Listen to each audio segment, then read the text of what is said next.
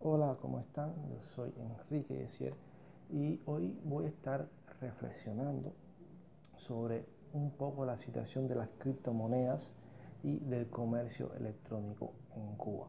Resulta ser que cuando el Internet llega a Cuba, llega la apertura global, los datos móviles, donde todo el mundo puede acceder desde sus teléfonos celulares a Internet. Esto llega en el 2017, una fecha bastante cercana.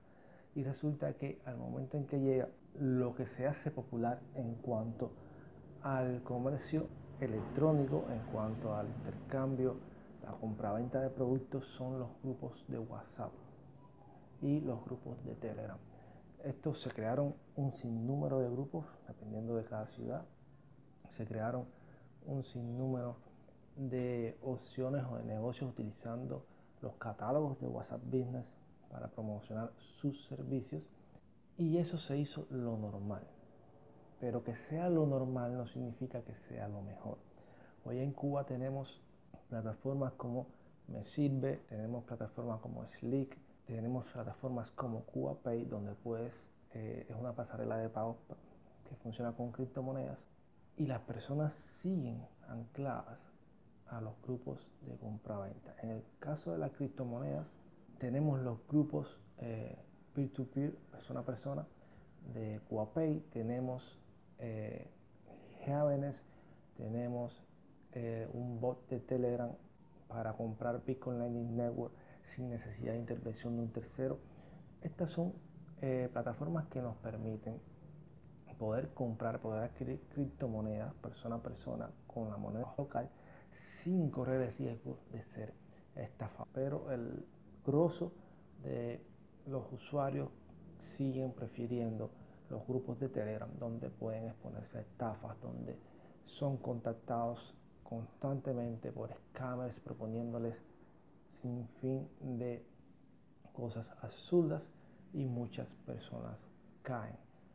¿Por qué le es tan difícil migrar de esos grupos? Bueno, ya decíamos, es lo establecido. A las personas no les gusta cambiar. Plataforma como sociedad, el ser humano no le gustan los cambios así bruscos. Si se siente cómodo en un lugar, le cuesta mucho salir de su zona de confort. Y es entonces que uno de los principales retos del mundo de las criptomonedas en Cuba hoy es crear. No tiene el alcance cuando se hace en el espacio físico real. Y en este sentido se evidencia con, ha pasado casi un año desde Bitcoin hacer, ha pasado casi un año desde que se creó la plataforma High Cuba, y todavía hay mucho desconocimiento sobre estos temas. Digamos, un ejemplo positivo por esta parte de la divulgación, pero negativo por el trasfondo que tenía, fue con una plataforma Ponzi, que ellos decían que eran de inversión, que se llamaba Trust Investing. El nivel de despliegue que se dio promocionando esta plataforma principalmente fue persona a persona en las calles, en el mundo real. Lamentablemente fue una campaña tan efectiva que se involucraron muchísimos cubanos, que luego terminaron perdiendo el dinero cuando cayó esta plataforma Ponzi. Pero bueno, por ahí va el camino. Esto es a lo que me refiero.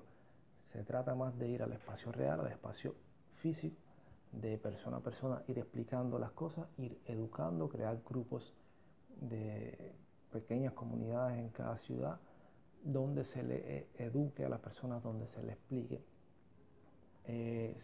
sobre, un ejemplo, CubaPay, sobre GABN, sobre los grupos, el bot de Telegram, que puedes comprar Bitcoin sin necesidad de un tercero, donde se le expliquen, se le brinden todas estas opciones para que cada vez más vayan saliendo de estos grupos de compra-venta, donde suelen ser sometidos a estafas y se exponen a scammers y a plataformas de piramidales. Ahora, en cuanto al comercio electrónico, ya es un poco más difícil, porque por motivos ajenos al pueblo de Cuba, no tener acceso a plataformas como PayPal, como Visa, como Mastercard, se hace muy difícil integrar métodos de pagos internacionales. a los negocios privados. Afortunadamente, aquí es donde vuelve a caer el caso de Cuba, que ya les permite a los cubanos hacer cobros internacionales a través de criptomonedas, pero en el ámbito nacional esta situación aún no tiene equivalente. ¿Por qué? Porque las plataformas que existen para los pagos a través de tarjeta magnética, las plataformas que existen los pagos a través de transferencia, no tienen la API liberada. Entonces los desarrolladores cubanos no pueden utilizar las API para integrar a los comercios privados estos métodos de pago de forma fácil. Afortunadamente ya salió la noticia de que se estaba integrando una de estas plataformas con un add-on para WooCommerce, lo que le permitiría a los negocios privados incorporar esta plataforma que se llama Enzona como método de pago para sus productos. Pero creo que aún no es suficiente, se debería liberar la API para que los desarrolladores cubanos puedan crear aplicaciones y servicios sobre esa API que faciliten y propaguen el uso de los pagos electrónicos dentro del territorio nacional.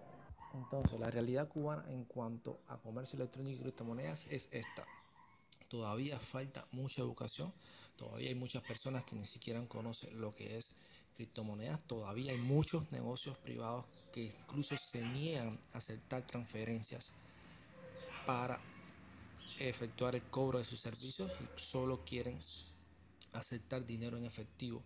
Y entonces todas estas son trabas que hay que superar con educación, trabas que hay que superar con explicación y trabas que hay que superar poco a poco. Esta ha sido la reflexión que le quería compartir. Si ustedes tienen una opinión diferente, por favor déjenmela en los comentarios, porque de lo que se trata es eso, de ver diferentes puntos de vista y llegar a una idea en común sobre qué se puede hacer y sobre hacia dónde vamos en este camino